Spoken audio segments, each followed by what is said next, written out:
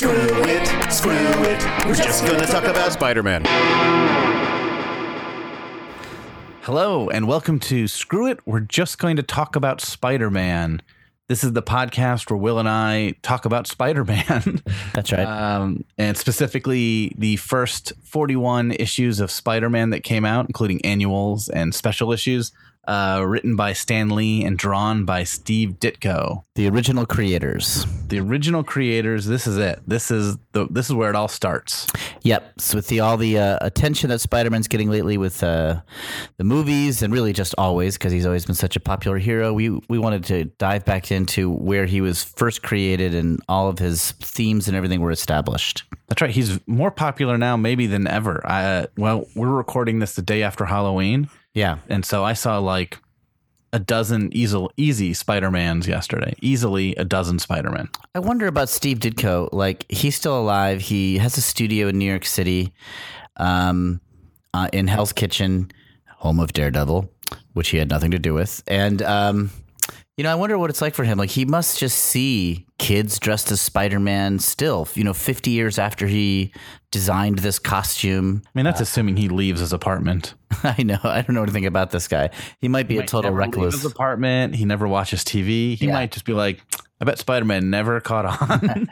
As far as I know, nobody knows about Spider-Man. But yeah, Spider-Man, obviously a huge hero. We're going to go over the original issues. Today we're going to go over, this is the second episode, but we're actually doing the very first appearance of Spider-Man today, and that is Amazing Fantasy issue number 15, an incredibly famous comic book because it has the debut of Spider-Man. This is one of the ones that is one of the most expensive, most sought after issues if you're into collecting and stuff. Yeah, and Marvel at this time, a lot of times their superheroes debuted in different comics. So Spider-Man debuts in Amazing Fantasy, Ant-Man debuted in Tales to Astonish, Iron Man would eventually debut in Tales of Suspense. Thor was Journey into Mystery? That's right. And I think that's because they already had these comics and they're just like, well, this issue of Journey into Mystery will have Thor and we'll just put him in every issue and just him, instead of creating a brand new comic. Yeah, and I think maybe they were nervous if these heroes were even going to work. They have these established horror comics, which are just anthology stories, new stories every issue. And they're like, well, we'll try out this hero for a while. And if he doesn't work, we can just go back to what we were doing.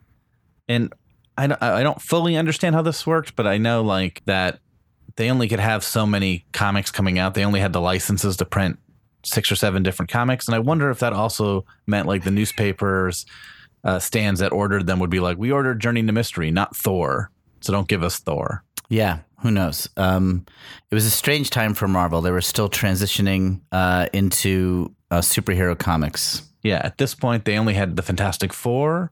They had one issue of Ant-Man, but then he did not recur again till September. Right. And then the Hulk was 2 issues in, so the Hulk existed at this point. You know who the Hulk is, right, Will? No, I'm not familiar. Is he... Is he a monster dude, or is he a wrestler? You don't really need to know. Okay. Not important for this podcast. And so let's talk about Amazing Fantasy a little bit. What was Amazing Fantasy before issue 15, before Spider-Man debut? So the first 14 issues were called Amazing Adult Fantasy. And then they dropped the word adult. Sounds like an erotic comic nowadays. Yeah. Not what Amazing it was. Adult Fantasy sounds like it must be pornographic stories. But it was like a Twilight Zone, monster sci-fi thing, new stories every issue. Yeah. Written by Stan Lee, drawn by Steve Ditko. And based on a note in issue 15 where they talk about dropping the word adult, I think other people saw that title and were like, not for me. I'm a kid. Yes. Instead of having the opposite reaction of ooh, adult fantasy. I want it. Yeah. So if you read older, I think I've read a couple stories in the previous issues of Amazing Fantasy, i.e. I feel like I have Adult too. Fantasy. And they're just they're cool little sci-fi stories. They have that great Ditko art. The art is amazing. I think the stories are maybe for current times very obvious where it's heading often. Yeah. You see a twist coming from the beginning of the story. Right. That's true in some of the stories in this issue also. That's right. Yeah. I think all the endings are, if not obvious, something. There is something that's going to change everything. Like there's a story in this issue that has a real common sci-fi trope, which is like the Martians have invaded Earth and we're seeing a couple who are scared to leave their house because of all the hunting going on. And they look like people, but we find out that they are actually Martians scared that they're going to get caught in the last panel. Right. He's got 4 arms. Yeah. Otherwise looks just like us. I believe that's a classic sci-fi move. Like you think you're from the point of view of the Earthlings, but it's from the point of view of the aliens or something like that. Right. Yeah, I think that's very common. We're being invaded by Earth. Yeah, right. So, but this is the era of late 50s, early 60s is like, sci-fi short story heyday. There's like tons of those pulpy covers where like just collections of short stories are out. Philip K. Dick is writing short stories. Ray Bradbury is writing short stories. Twilight Zone. This is the era of the short, twisty genre pulp story. I mean, I should also say that these stories are 6 pages long. Yeah. There's 5 stories in here. 2 of them are the Spider-Man origin. Yeah. Like a 2-part Spider-Man origin, which makes it like 11 pages long. Right. And the rest are 5 or 6 pages. So they're very simple. The fact that there's an obvious twist, it might also have to do with it's over the moment you start reading it. Yeah. And maybe that's another reason why they wanted to have a regular character, because there must just such been a huge demand for just ideas, like 5 stories an issue every month or whatever. Yeah, Spider-Man was created mainly out of laziness, I assume. Yeah. It was much easier to create the most popular character of all time. Judging from all the writing in this issue, Amazing Fantasy 15, I should say, so Kevin found, we're reading a scan of the actual issue. Usually when I've read Spider-Man's origin, it's just the Spider-Man origin reprinted. What we looked at is a scan of the entire comic, which is like all the advertisements, the letter pages, the other stories that were in this issue, which I'd actually never read before, this particular issue.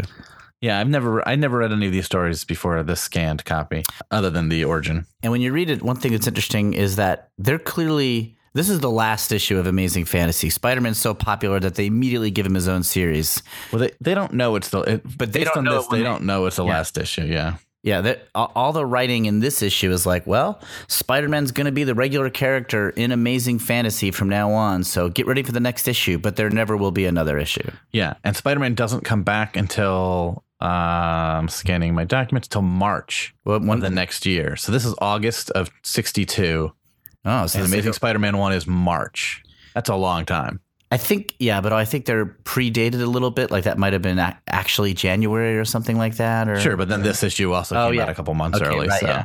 It's a pretty long break. So it's a long break, and I think when we get to Amazing Spider-Man 1, we'll talk more about it. I suspect that some of the stories in the first few issues were probably written thinking they'd be an Amazing Fantasy, and until they got enough letters to convince the publisher to make a Spider-Man title, they just sat on them. Oh, that's interesting. So the first couple issues might have been like, let's jam Spider-Man in this like horror story or whatever. Yeah, and I think we'll get to that in the next podcast. But I think it explains sort of the early issues are like 2 stories an issue, which fits more with like an anthology comic. Right. And then at some point, very quickly, it becomes like full-length stories. I think by Amazing Spider-Man 3, it's 1 story. Right. Okay, so let's get to the actual story because... Yeah. And so for this one, we're going to also... Are we going page by page? We're going to do page by page, yeah, because... We're not going to do that every comic, but this one's too important. It's also very short. It's only 11 pages. Right. And it's just... Yeah, it's so important. It's like... I think it totally holds up. Like, I read it yesterday, and I was so excited reading it. I remember being a kid reading it. I've read it many, many times since then. It's very simple, and it's also like weirdly sophisticated. Yep. I mean, the writing is a little hammy, but it's sophisticated ideas, and it hits. It's just a good yarn. I mean, it's like the same way. I'm also gonna make fun of some parts. Of course, yeah. Some of it's very dated. Stan Lee's dialogue is very always hammy and broad. Some of the jokes are real dumb, but which I love because they're just familiar to me because there's the Stan Lee tone. But you can also tell this is a guy, both he and Ditko. We talked last episode how we got to think of these guys as collaborators. It's not like Stan Lee wrote a beat by beat script and Ditko followed the marching orders. It's very collaborative. So yeah, Stan Lee explained something to Steve Ditko, and then Steve Ditko drew something that related to some or none of that. and then Lee does the dialogue. Yeah. And he kind of puts a story on top of that. And he'll sometimes use the dialogue to comment on something that the picture isn't even showing necessarily, but that he thought should be part of it or whatever. Right. Regardless of who did what, and I'm just thinking of them as a collaboration, these guys had done tons and tons of stories. They knew their way around your basic yarn. And this is a real good one. I mean, just like when you read a great Stephen King novel and you're like, oh man, what a good story. This has that feel. A lot of superhero origins are not as good. Like a lot of times, like the origin of Iron Man has been changed and retrofit over the years. Some of them, like Daredevil, later on get like kind of retroactively boosted up with more emotion. But this one came out of the box perfect, I think. Yeah, and some of them are just there, I think. Some origins are just sort of like, and that's how they got powers, where this one, it doesn't just give him powers, it gives him a character. Yeah, you know everything about Spider-Man in this first issue. He's not just a kid in a costume. I think it's crucial that in the first panel we see Peter Parker. We don't see Spider-Man. It's not like a cold open of the superhero doing something cool and then we flash back. We learn about Peter Parker first. I just love it so much. I mean, another common and I think fair criticism of superhero movies is they spend too much time on the origin or they tell the origin too many times. Definitely that's true. And it's true of Spider-Man. Like 2 of the Spider-Man movies spend a long time on his origin and it's lame. Yeah. But I can understand the temptation because this story is great. Yeah. I mean, if you're making the first Spider-Man movie ever, you want to tell the origin. It's a great story. So let's start with the cover. Yeah. Despite everything we just said, the cover is not drawn by Steve Ditko. It's drawn by Jack Kirby, and it's got a real. If you're familiar with Jack Kirby's style, you can totally see it in the face of the. Well, so this is a famous shot. This is like Spider-Man is swinging through New York City, and he's holding a criminal in his right arm, and he's sort of outstretched as he's like. It looks like he's about to let go of the web he's holding on to. And he is saying, though the world may mock Peter Parker, the timid teenager, it will soon marvel at the awesome might of Spider-Man. Sounds like a real scary dude, actually. Yeah. It sounds very confident, very bold. The villain looks scared. There's people in the building watching. Yeah, he looks kind of a freak, scary creature, really. Yeah. Not at all like the tone of Spider-Man, really. The costume, I think, is also very... I don't know why the costume works. Oh, yeah. The Spider-Man costume, which, again, everybody knows what it looks like. The red and blue with the web in the armpit sort of thing and the big white eyes. And web lines all over the red part. Yeah. It feels so busy and so colorful. The coloring doesn't say Spider-Man, it doesn't say spider. Right. But it works. Yes, I agree. It's a real weird, it's very, most classic superhero costumes are very simple and iconic. You think of Superman just with the S on his chest. Yeah. Or like Batman is the cowl and the bat symbol. Yeah, you can almost draw stick figure versions of them and know what they are. This is like a really complicated one. But I just, Steve Ditko was a great illustrator and he knew good design. And Ditko did not draw this cover, but he did design the costume. That's right. Kirby is drawing Spider-Man based on how Ditko draws him inside. And if you can find the original version of this cover that Ditko drew, it's the same sort of setup. It just looks a little less heroic. Yeah, Ditko drew one, which is like you're looking straight on Spider-Man sort of swinging into the camera lens, basically, of the viewer. And I think Ditko is, more concerned with a cool, twisty anatomy, which he loves to draw. And I think Stan Lee's comment was, no, he wanted to look more heroic. And so Kirby has drawn here a very simple sort of heroic pose. And it looks cleaner. Like a lot of times Kirby can just do simpler stuff that's real strong and easy to look at. And looks weirdly more professional than the Ditko version. The Ditko version had a little bit of like fanzine to it. Yeah. It looks very interesting and cool, and I love it. But this one just looks like it would be right next to Batman and Superman on the spinner rack. Yep, and it's one of the iconic covers. Like this is one of those covers that like Marvel will frequently have issues of Spider-Man that are deliberate echoes of this cover because it's like so famous. It's like the first appearance of Superman has him like lifting up the car. Action Comics #1, and very frequently comics will do homages to that cover. This is another one that like gets copied all the time. Yeah, there's like a handful of first issues that get just everyone wants to draw that same cover over and over again. All right, let's get into it. Great. So page 1. What are we looking at, Kev? This is the splash So, page. It's got Spider-Man's name at the top. It's got like a little creepy Spider-Man drawn in the top corner. So I guess we get a little peek at him. Yeah. Mostly it was about Peter for a while. He looks real creepy in the corner. The Spider-Man drawing? Yeah. Yeah, his arms are dangling. He looks spider-ish. He looks menacing. Yep, he looks like a monster or a villain or something. Right. But then otherwise, it's just a one big panel. It's a big splash page of poor Peter Parker being mocked by all the cool kids. Yeah.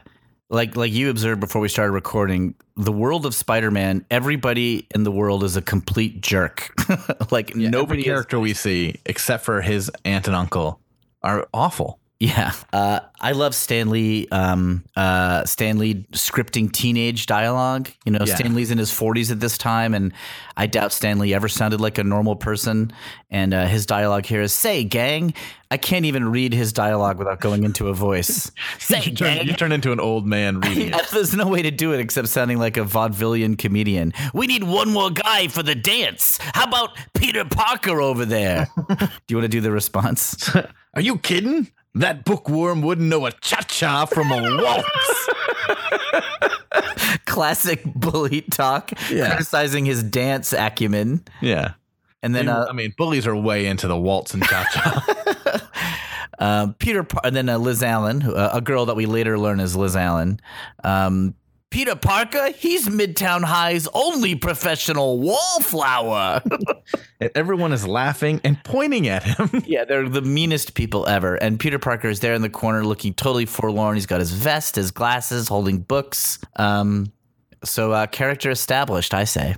Yeah. And then classic superhero silhouette, his shadow is Spider-Man. Right, the hero that he will yet become. Yeah, he casts a shadow that is Spider-Man with a giant spider coming down, I guess, to eat him. Yeah, it looks like that shadow spider means business. All right, Yeah. so let's go. So that's the splash page. Let's go to page 2. And I love that splash page. Me too. Oh, it's And so great. Peter looks so sad and He does. broken. Oh, He just looks like he's miserable. I mean, it's become a cliche, of course, the power fantasy of superheroes. You know, nobody knows what a great person I am inside. You're supposed to relate to him, but it works. There's a reason why this is a cliche story. When you're a 10-year-old or an 11-year-old and you read this story, you relate to it, I think. I mean, it's... And at this point, the superheroes are basically DC Comics, which they're all very well off men. Yeah, it's like Bruce Wayne, a millionaire, Clark Kent, who's an adult reporter. Barry Allen works for the police station, and even Marvel's characters, the Fantastic Four, are fine. Yeah, Johnny Storm, the Human Torch, is like this popular guy with drives cool cars, whatever. Yeah, Reed Richards is a scientist, but very comfortable and accepted by his peers, And drawn like a football player. and drawn like a macho man. So, yeah, here's a guy at this time in superhero comics, which is looks like the people reading the comics. Yeah, All right, let's go to page 2. great. So the action on page 2, what's happening here, Kev? It's mostly establishing, I guess, Peter's day-to-day life, because it starts with him and his Uncle Ben and Aunt May at home. Doting They're on very him. sweet. They're very old. They're much older than him. They look like they're 150 years old. But they're smiling and they love him and they're doting on him. They're mussing his hair. They're feeding him. Here's a couple great Stan Lee jokes. Uncle Ben is waking him up in the first panel, and Peter's like, "Gosh, Uncle Ben, you're worse than a room full of alarm clocks." Which, is that a joke? Or I don't know. I don't know if it's a joke. It's a weird first thing to say when you wake up. That's one of those things that when I was 10, I would read that and not even, it's like, okay, yeah, he's getting woken up. They're friends. But then when I was like 18 and rereading this issue, I'd be like, Stan Lee is corny. Yeah, it's not just in a way that I it's not just love, like in a way let that me I sleep. You're worse than a room full of alarm clocks. You can't, I don't know. It's crazy. All right. So Yeah. Uncle Ben is talking about how strong Peter is. They're sort of like bumping up his ego a lot. yep.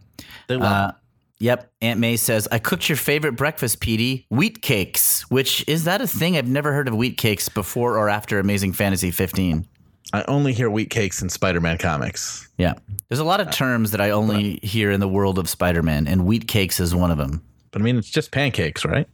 I think so.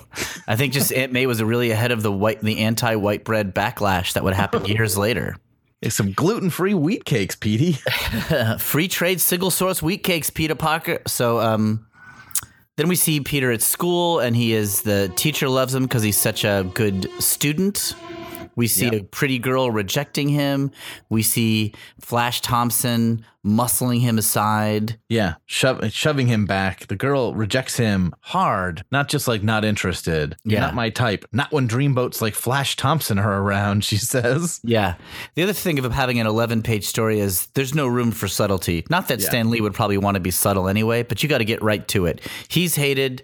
His foster parents love him. Yeah. Then the last 3 panels are Peter trying to reach out by inviting everyone to the science exhibit. Yeah, there's a great new exhibit at the Science Hall tonight. Would any of you like to go with me? You stick to science. We'll take the chicks, says the guy. Yep. Then they immediately drive off. Yeah, Stan Lee doesn't have the most progressive view of women in these early Marvel comics. It's going to be a while before the women get to be the heroes in Marvel comics. I think they eventually right that wrong, but Stan Lee wasn't the guy to do it. And they have to like retroactively make the original female characters not shopping all the time and Not shopping and just like going after boys. the Wasp spends a lot of time trying on wigs in early issues of the Avengers, and it's sad, I guess. Yeah, it doesn't age well. Another thing I want to point out though is like, so this is his Aunt May and Uncle Ben. They don't ever describe what happened to his parents. But I think when you're a kid, you notice that. You're like, oh, there's no mom and dad. He's with his aunt and uncle, and they're older. Like, that's a detail that I think that does land even subconsciously. It's like, this kid's really alone. He doesn't even have parents. Yeah. I mean, he's got people who care about him, but it subtly makes him even more outcast. That's one of those little details I think that shows these guys writing these stories have done dozens and dozens of stories. Like, that's a nice little adjustment that ups the emotional level here. Yeah. I mean, it could have easily just been mom and dad, but it's Uncle Ben and Aunt May. Yeah. It's also an interesting page because he starts off very happy because he's home. And by the end of the page, he is scowling. He's very angry. And in the last line of the page is, someday I'll show them. Someday they'll be sorry. Sorry that they laughed at me. That's angry. Yeah. There's a lot of anger in this issue. I always think like a great story for kids, and I do think of these early superhero stories as kids stories, even though they work well for lots of age groups, is like, you can't be afraid to put darkness in there. That's what the world feels like to everybody. And just because you're writing for kids, I don't think means you should soften the emotions. Peter Parker is angry. And I remember being a kid and you're angry at the world to some degree, you know, like you feel misunderstood. And Parker shows it. Yeah, and it makes sense the more we read of this and how mean everyone else is around him. I mean, you'd be angry too. It's justified. Like a lot of like vigilante stories like Batman or vigilante movies like Dirty Harry, part of the story always has to be showing how corrupt the world is to justify the presence of a vigilante. Like, Batman is not a good guy if the justice system works. But if the justice system is not working and it's failing, then Batman is necessary. If the first Dirty Harry movie, a lot of the dialogue is the cops being like, we want to prosecute these guys, but they have too many rights or whatever. So it's justified that, Clint Eastwood's cop is insane or whatever. Yeah. And for Peter Parker's anger to be justified, we got to see him being bullied. And in 2 pages, we've seen a ton of that. Yeah. All right, page 3. Next page. So we're at the exhibit. This is where he gets his powers. So we're 3 pages in. He gets powers by the end of this page. I love it. A lot of captions in this page. Yep. But I want to, even before we get to the spider bite, the 6th panel is where Peter has been bitten by the spider. So he's leaving the exhibit because he's woozy, i.e. being transformed into a superhero. Yeah. And the scientists insult him. Yeah. Looks as though our experiment unnerved young Parker. Too bad. He must have a weak stomach. They should be encouraging him. Yeah, this student came after hours to watch their dumb exhibit. He's the only child there. Also, are they just shooting radiation through the air in front of people? Like, that's dangerous... The experiment is just showing how radiation exists, I guess.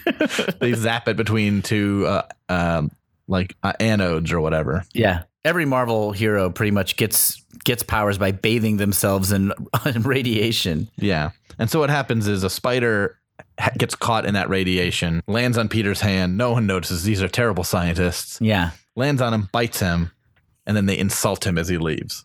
Yep. And there's a lot of captions. Like, I think because of that collaboration method, Stan Lee would, the pictures would come back from Ditko, and Stan Lee would sort of reassert control of the story with captions, but I actually think he was great at it. Like, I think Stan Lee was so good at managing the pace of a story. Again, he's holding your hand and walking you through all the emotions of it, but I love it. They're a little overly wordy, but it makes it seem like a momentous moment. Like, for example, in panel 4, as he's biting Peter Parker, the caption says about the spider, accidentally absorbing a fantastic amount of radioactivity, the dying insect, in sudden shock, bites the nearest living thing at the split second before life ebbs from its radioactive body. So there's like a little bit of thought there. It's like, oh, why did the spider bite Peter? Well, it's dying, it's in shock, and Peter's the nearest living thing. Yeah. There's just like a little bit of thought to connect the events here. And Stan Lee does that a lot in Marvel Comics, where he does a little justifying to get you to the fun stuff quick. It also gets that spider out of the story. It's dead. Yep. Why doesn't it bite more people? Why is this thing not still around? Yep. And there's a fantastic amount of radioactivity to justify what we're going to see in 4 panels. Yeah. So the end of at the end of page 3, Peter Parker's left the exhibit and he's demonstrating superpowers, right? Yeah. And he's trying to figure out what's going on. He goes, what's happening to me? I feel different, as though my entire body is charged with some sort of fantastic energy.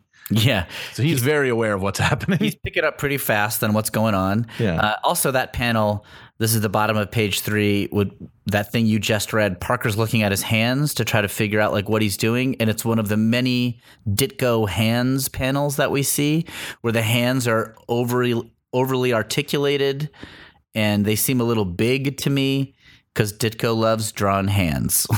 Yeah, looks great. It looks great. When I was a kid, that was definitely part of the atmosphere of early Spider-Man comics, was everything looked a little creepy and weird in a great way. Then he's almost hit by a car in the last panel, and he leaps out of the way with not as high as I remembered him leaping, but further than a child should be able to leap.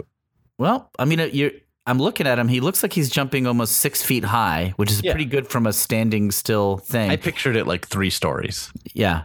I think in like TV cartoons, they would do it that way. Yeah, he would leap really far when they adapt this story. But I also love the car almost hits him, and then we hear the driver saying, "That was one egghead who won't daydream anymore when he crosses the street." You can say that again. Like, they're glad they almost hit him. Yeah, everyone is so mean. These people racing through the street, instead of slowing down and honking at him, they try to run him over. Yeah, there's just a world of bullies. Yeah, and they feel justified in their decision to run him over. Yeah, they thought he should have died. So let's go to page, what are we on, 4? Yeah. 4. So Peter has jumped out of the way of the car, and he's sticking to a wall and just naturally starts climbing it. You know, Why not? First thing you would do. He climbs up the wall as easily as a spider. Yep, he's got shoes on. We don't worry about that. Somehow he can still stick to the wall. Yep. We cut away to a little kid and his mom, and the kid has spotted Peter, and the kid says, "Mommy, look at the man walking up the side of the building." The mom says, "That's the last horror movie I take you to, young man." Classic superhero trope. The kid sees the hero, but the parent doesn't. Yep. Fits in well with aiming the story at kids. You know, parents are idiots. Yeah. And he gets to the top of the building and he grabs a pipe to pull himself up, and he crushes it instantly. What's this? I crushed this steel pipe as though it were paper. So we've now established that he can jump high, walk up buildings, and he's super strong. Yep. I also want to say this little drawing of Parker crushing the steel pipe. Ditko's drawings of New York City, like cool brick buildings and water towers and pipes and flagpoles, dominated my perception of what New York City looked like. And when I eventually lived there, I would always look up and spot the water towers and the pipes and think about Spider-Man comics. Yeah, water towers make me think of Spider-Man for sure. I think there's only really one story where it's a big part of the story, but I feel like they're on rooftops constantly in the drawings. Yeah. So here we are on page 4. Parker has very quickly figured out what's going on. After he crushes the pipe, he gets the whole situation. It's the spider. It has to be somehow. In some miraculous way, his bite transferred his power over to me. Yeah, he's got it quickly. Figures it out. He knows what's going on. I can walk down this cable as effortlessly as the spider itself can guide along its web. And we see him like walking down like, I guess, like a telephone wire or something. Yeah. And he looks pretty creepy. He looks spider-like as he does it. Now that it's fast, but but it does remind me of like sci-fi short stories. Like if you read Philip K. Dick short stories, things evolve quickly. Like people realize what's happening right away. It's like they want to get you to the idea, or Twilight Zone episodes. Right. Like the weird thing happens, and it's just we don't mess around getting to the fun of it. Yeah. You want him to have the powers. You want him to know he has the powers. You want him to use the powers. And we're 4 pages in, and we're there. Yeah, it's delivered. It's delivered on its promise. It's really fun. So the bottom of page 4 is an interesting decision. One thing I like about this is, well, describe the panel first. So the bottom of page 4, Parker he's gone to a wrestling match where they're saying it's $100 to the man who can stay in the ring 3 minutes with Crusher Hogan, and he thinks that'll be a good chance for him to test his powers. Yeah, what I love about this is Stan Lee added a caption box that says a few minutes later. So right after he gains his powers, he goes to a wrestling match. Yeah. That's right there, pokes his head in and goes, yeah, I'll do this. Yeah. It's, Marvel comics are definitely sort of fun first storytelling. It's like, what would be fun? Then we'll figure out a way to get there. Yeah.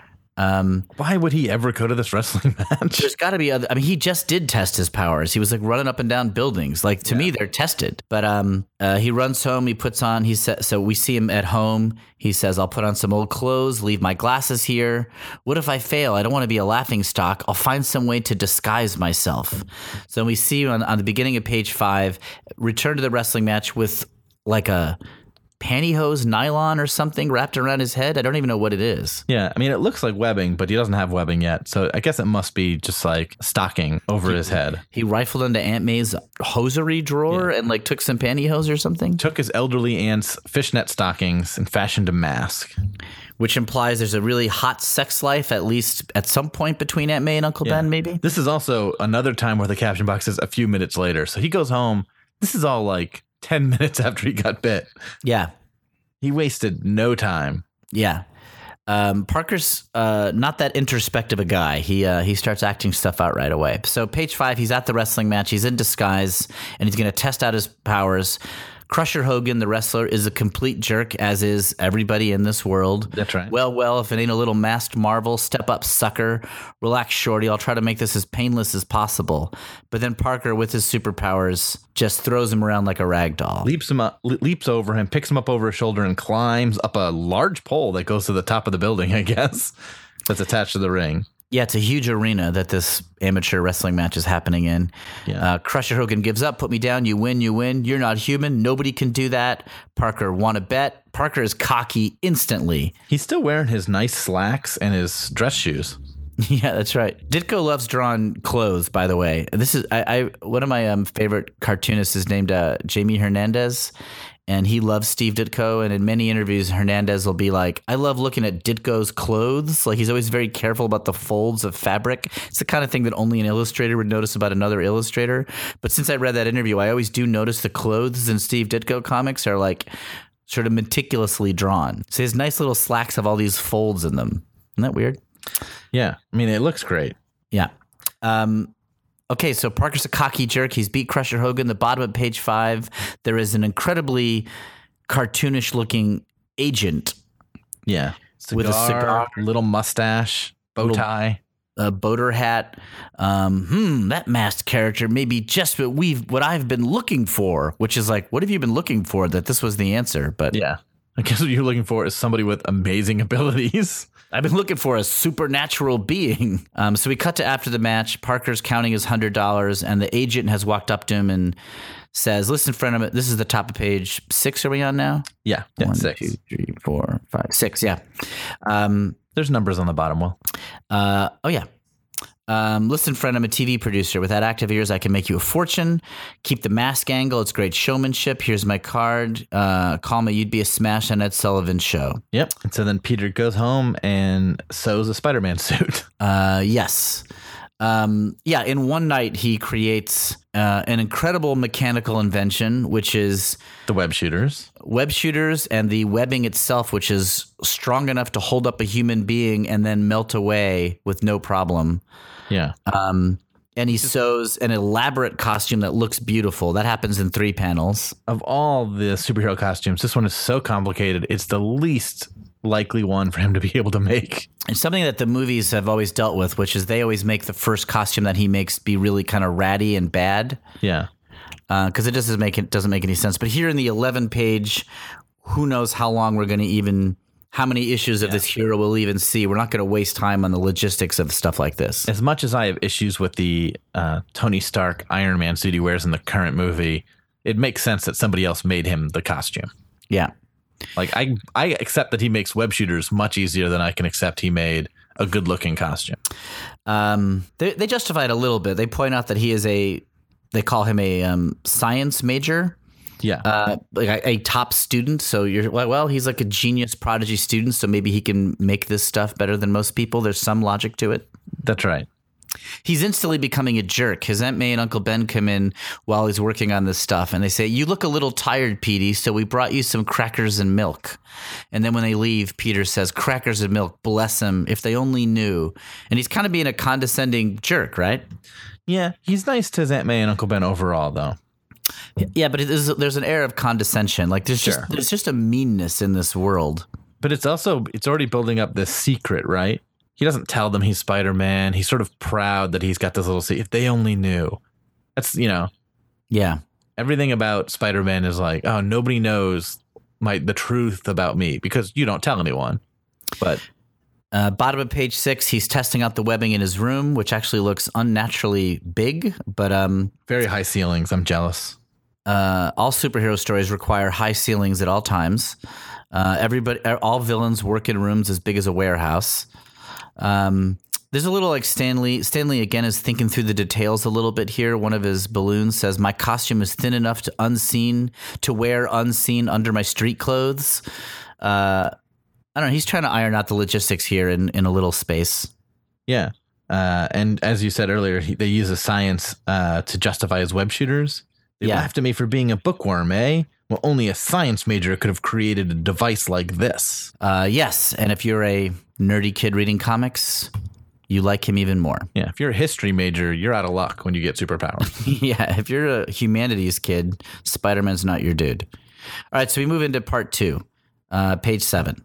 That's right. So that would have been one story in Amazing Fantasy, that 6-page story. And they covered a lot of ground. They created a put-upon nerd who now has superpowers and has a career as a TV star. That's right. So we start page 7. He is on TV displaying his abilities in his costume. Yep. One of which, I guess, is shooting his web at candles. Yep. He's extinguishing candles with his web. Seems like a poor use of that power, but... Seems like a letdown after he was climbing walls. Yeah. What else can you do? I can shoot my web at a candle. No way. So page 8, he's finished his act. There's a crowd of reporters trying to ask questions. Right. He is he's already now very angry. He goes, yes. See my agent, boys. I'm busy. Right. No time for fame. Yep. And then here comes the sort of critical moment of the whole story. He's backstage in the TV studio, and a thief is running through the hallway with a cop chasing him, and the cop is saying, "Stop, thief, stop him. If he makes it to the elevator, he'll get away." And the guy gets away, and he gets in the elevator, and he says, "Lucky that goon in a costume didn't stop me." Yeah. I don't quite understand what this dude was doing in a TV station. Are TV stations places that people rob a lot? I don't know. But yes. Yes, it is. Yeah, a lot. I mean, CBS networks, I think they just get robbed every other day. And then the cop is dressing down Spider-Man for not stopping the thief. And Spider-Man's response, "Sorry, pal, that's your job. I'm through being pushed around by anyone. From now on, I look out for number one. That means me." Yeah. So, and this criminal runs right by him. Very distinct face, freckles, buck tooth. Yeah. We know where we're going with the stories. This thief is going to cause great pain to Spider-Man's life. Yeah. But and even after the cop yells at him, Spider-Man just sort of walks off. Like mid-sentence, he walks away from the cop. Cop says, "I ought to run you in." Spider-Man, "Save your breath, buddy. I got things to do." It's a pretty bold turn in the story here. Usually you want your heroes to be these, your DC heroes are always like amazing people, right? Like Green Lantern. The right thing. Yeah, they're like, they're good cops in their lives. They're like the best citizens around. Hal Jordan is like the most worthy person to get the Green Lantern ring or whatever. Barry Allen's a good guy, police investigator. Bruce Wayne's the closest to like got some darkness to him, but that was even kind of put in later. Like he was just sort of a good guy. Here's Peter Parker. His first issue. He's a jerk. He's as much of a jerk as the people bullying him. He gets powers. His first instinct is just to take care of himself only. Yep. But it's kind of it makes sense, right? Like what would you do if you were suddenly given like abilities? Do you run out and correct the world, or do you sort of have a good time? Yeah, and like the world is awful to you. Yeah. So it makes sense. At home, we cut to home, and Aunt May and Uncle Ben have bought Peter a microscope, and he loves them. He's smiling, big smiles all around. Yep. Peter thinks to himself, they're the only ones who've ever been kind to me. I'll see to it that they're always happy, but the rest of the world can go hang for all I care. Yep. We cut to page 9, and we see that Spider-Man's becoming a hit. Everybody wants to know who he is. We've already established that he doesn't reveal who he is even to his agent, so nobody knows. Let's read some of these headlines on the newspapers. Yeah, front page headlines. Spider-Man slated for new TV series. Spider-Man wins Showbiz Award. That's the best one, maybe. Spider-Man plays the packed house. That's a front page story for the viewer. Who is the Spider-Man, says the Daily Voice. I mean, that's a good headline. I'm curious. That makes sense to me. I wonder what Showbiz Award he won. Who cares? That detail wasn't worth the headline. And they show him doing a bunch of stunts on TV, just climbing webs, climbing walls, and again, shooting a web at something small. Yep. Like webbing someone's hand or something. I wonder what was the action of this television show? Did he just do the same thing every week and people wanted to see it? He would just tune in and watch a guy climb up a wall and shoot his web at a candle. Another great episode of Spider-Man. So halfway through page 9, we get to sort of the climax of the story, which is Peter arrives home and there's a police car in front of his house, and the cop delivers the sort of emotional tragedy here of Peter's life. Bad news, son. Your uncle has been shot, murdered. And Peter is, completely wrecked and distraught. Uncle Ben, he's dead. No, it can't be. Yeah, dead out of nowhere. Which is what it would feel like, yeah. Yep.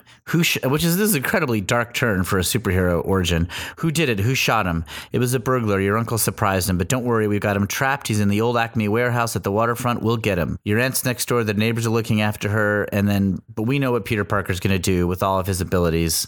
Yep. The only two people who matter to him. He's full of rage. He's changing into his costume, which is a great panel. The picture of him getting dressed. I love suiting up panels, as you know. It's a great one. This is a great one. He's full of anger. It's a really good story turn. This guy's had an unbelievable wrong done to him, but there's something he can do about it. Like we know how motivated he's going to be to tear this guy apart, and we can't wait, right? I mean, like our guy. Sorry. Go ahead. I was going to say, and he's not motivated right now by justice. He's motivated by, I'm going to get the guy who took my Uncle Ben. Yeah, it's a dark anger. Justifiable. It's this close family member who's been wrongfully killed. It reminds me of episodes of The Sopranos when you'd see like Tony Soprano beat the crap out of somebody and you'd be cheering for him, even though he's like a mafia member and like sort of evil. But like sometimes you want your vigilante to like take matters into his own hands. And so here we are. We're waiting to see Spider-Man destroy this guy. We see him swinging at page 10, second to last page of the story. We see him swinging across town. We see him get to this warehouse the cops mentioned.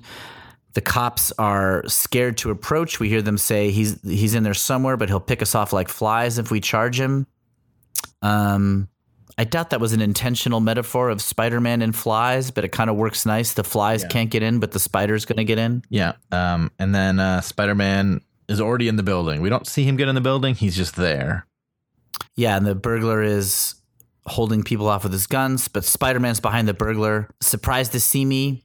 Not half as surprised as you're going to be. I mean, like, it's just it's so exciting. I mean, the revenge, the kind of this bullied, broken figure. It's kind of like Carrie, like someone who's been wronged by everybody in the world has this crazy ability to exact vengeance. And you feel his anger it's not super in the dialogue, but just like you look at these two panels of him leaping over this crook. Well, this is where like he's going to murder this guy. Yeah. And Ditko's art really adds a lot here. It's dark, it's moody. He inks his own stuff, and there's tons of shadows and all the drawings. Spider-Man's elbows are always out, just like giving him just like more creepy angles. Yeah, he looks inhuman and weird. This is not a heroic person at this juncture. Top of page 11, top of the last page. There's no place on earth where you can hide from me. First, my web will relieve you of my gun. Then my fist will do the rest. Right. He uses his webbing candle's ability to web a gun. So Yep. all that training paid off. Yep. Punches the guy out. Yeah. One punch. This guy's out. And then Spider-Man sees that this is the thief that he let go by. Right. It's the fugitive who ran past me. The one I didn't stop when I had the chance. This is always the drawing here of Spider-Man. This is the only time when Ditko draws pupils in the eyes. Yeah. I remember noticing that as a kid. It looks weird. I don't like it. It's the one thing I would change. I wonder if they have changed it. I would go back in time and remove those eye holes. Yep. And we were saying earlier, like a lot of these amazing fantasy stories, you can see the twist coming. I don't think I totally saw this twist coming when I first read it, but it is the kind of twist that happens. It's so obvious now to me that it's hard for me to remember how I felt, but it does feel like, oh, you just see that he doesn't catch criminals, and later on you'll see that he does catch criminals is what it feels like earlier. Yeah. But it's that specific criminal he doesn't catch is very important, which is also why that face was so distinctive. Yes. And it is like, it seems like such a unique way to create a hero. It's like you have to care about the world because it'll hurt you also if you don't do something about it or whatever. Right. And this second to last panel, which is maybe my favorite panel in the issue, which is Peter in costume, but his mask is pulled off and he's crying. My fault, all my fault. If only I had stopped him when I could have, but I didn't. And now Uncle Ben is dead. I mean, it's a crazy thing to lay on your main character, like the death of your father figure because of you. And it's true. You could have done something and you didn't. I mean, it's an insane, I don't know. I love it. It's so powerful. But what a risky move. And I think the only reason that they take these risks is here they've been doing issue upon issue of these crazy science fiction stories, which are usually dark and monstrous with like creatures and murders. And like, they often do have tragic ends. These like sci-fi stories, they're often like kind of weird, dark endings. So I think they were kind of geared up to just have a dark ending for their superhero story. Right. And this is following the Hulk, who's sort of a dark character. Like he's basically a guy who gets hit by a bomb and turns into a monster. Hit by a bomb trying to save somebody. Yeah. And then the Thing exists where like all his buddies get superpowers, but the Thing is stuck looking like a monster. Like, yeah. They've already dealt a little bit with tragedy. This is the darkest they've gone. Yes. But it's part of they don't know yet how big Marvel Comics is about to become. Like very quickly, Marvel Comics will take over. And of course, we know these characters become, incredibly popular figures. But at this time, it's just 3 or 4 guys in their 40s seeing what they can do this year for their job. They're just trying to make something for like the short term. They're just like, oh, Justice League is doing well. Let's us do our superheroes. But everything is in place now to create like a way better superhero universe. It's more human. It's more gutsy with its emotions. It's more daring. It's got more creative artistry in the drawings. More relatable. Yep. If you're a kid, this story, I remember this story I remember reading it when I was like 8 or 9 years old. It's a powerful one. It reminds me a lot of like reading, the Ray Bradbury collection, The Illustrated Man. Yeah. That's a collection of sci-fi stories. I read that when I was a kid. And if you're a nerd kid reader, you'll read a collection of short stories. And those sci-fi stories are both like readable and accessible to young kids, but like intense stuff goes down in Ray Bradbury stories. They're like very emotional, like parents die, kids are turned into robots or whatever, like there's sad endings in those stories. And this comic feels very akin to those kind of things. I agree. This second to last panel with Peter crying. I mean, it's crazy how far we've come in 11 pages. The kid who was bullied and wronged has been taught an incredibly harsh lesson. Yeah, his life was already miserable, and he gets powers, and it's still miserable. But in a weird way, it's like it is also relatable because it's like, hey, look, those kids bullying you, that wasn't a real problem. Here's a real problem. Yeah. You know, maybe don't waste your time being angry at those little things. There's bigger fish to fry. So do you want to read the last panel? It's like one of the most famous captions in all of comics. Sure, yeah. So after crying, it's just a little shot of Spider-Man walking off into the distance, a very tiny image of that, and it's a big caption that says, "And a lean, silent figure slowly fades into the gathering darkness, aware at last that in this world, with great power, there must also come great responsibility. And so a legend is born, and a new name is added to the roster of those who make the world of fantasy the most exciting realm of all." It's one of the rare times where Stan Lee is underselling things given how big things would come. I mean, they've created the most popular hero that Marvel Comics maybe will ever make, certainly for the first couple decades of their existence. I mean, no one they've made is as big as Spider-Man. Yeah, someone who will change the superhero world. You're probably number 2 most iconic superhero after Superman. And I'm only giving Superman the top ranking because he was first. Spider-Man might be more popular. And Batman might be. But one of the big ones. They've It's one of those three. This little comics company that's doing these kind of like, who cares, Marvel horror and monster stories has entered the superhero world in a big way. Yeah. And this comic gets canceled. and so they canceled the comic. And I think it totally holds up. Like, we're going to be talking about every issue. Imagine if like the first episode of Lost aired and then they didn't make another episode for 7 months. Yeah. Like you see that airplane crash and all these mysteries and all like, we'll continue this. Like, I mean, everyone would lose interest. Yeah. I mean, it's also just a different time, like things just happened more slowly. If you look at television from the early 60s, it's like they'll film a guy getting into his car and driving down the street for like 2 minutes or something, like with no action. The Rockford Files was mostly driving. I'm not kidding. Whenever I watch those episodes, I'm like, it's mostly him just going places. Early TV and early 70s and 60s TV and movies is like fascinated with driving places. I think cars were still a novelty. They're like, look at these things. But a lot of what we're going to see in all the other issues of Spider-Man, it's already here. The willing to go to dark places, the emotional relatability, the meanness of the world, how fast the story moves. I think the only thing we're missing is Peter's kind of joy and jokingness really starts to come out in the next issue. Yeah, his sense of humor is not there. There's more playfulness in Spider-Man that'll come out very, very soon. There wasn't really room for that here. And a little bit, this probably isn't as important as anything else you just said, but the way that being Spider-Man changes who Peter Parker is. Like he gets a little bolder in school. Girls start becoming interested in him. Yeah. Like the mystery of being Spider-Man works for him, but it doesn't necessarily make anything easier or better. Yeah, but it gives him confidence. Yeah. I mean, it makes sense. He's one of the most powerful creatures on Earth right now.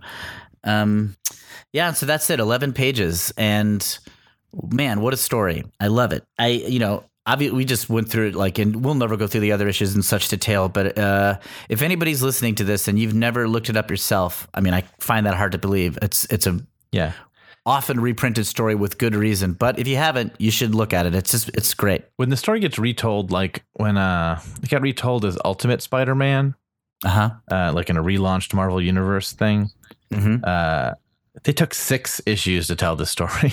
Yeah, that feels like too much, maybe. Yeah, I think it was very popular and a huge success. So, who am I to say that it doesn't work? But I think he doesn't even have powers in that first issue. I think he gets bit at the end of the first issue. And I'm just like, what are you waiting for? Well, I guess everybody knows twice. I guess everybody knows the story, so you can. The anticipation of it is a lot more exciting, or something. They want to dwell into the characterization and the conversations and stuff. But I still say it's like, when I watch movies, like when I watched Doctor Strange, which I thought was fine. It's like, let's get to him being Doctor Strange way quicker. Let's let him do stuff. Yeah. Actually, they did kind of follow the early 60s Marvel formula in Doctor Strange, where they work on the human being and his flaws first. Yeah. Like we see him as this cocky jerk doctor. I mean, yeah, I think Doctor Strange was very simple. I think fine is a great way to describe it. But I think it's on the good side of fine because it reminded me of early Marvel comics where it's like just real simple by the numbers, it moves pretty fast actually. Like he goes from injury.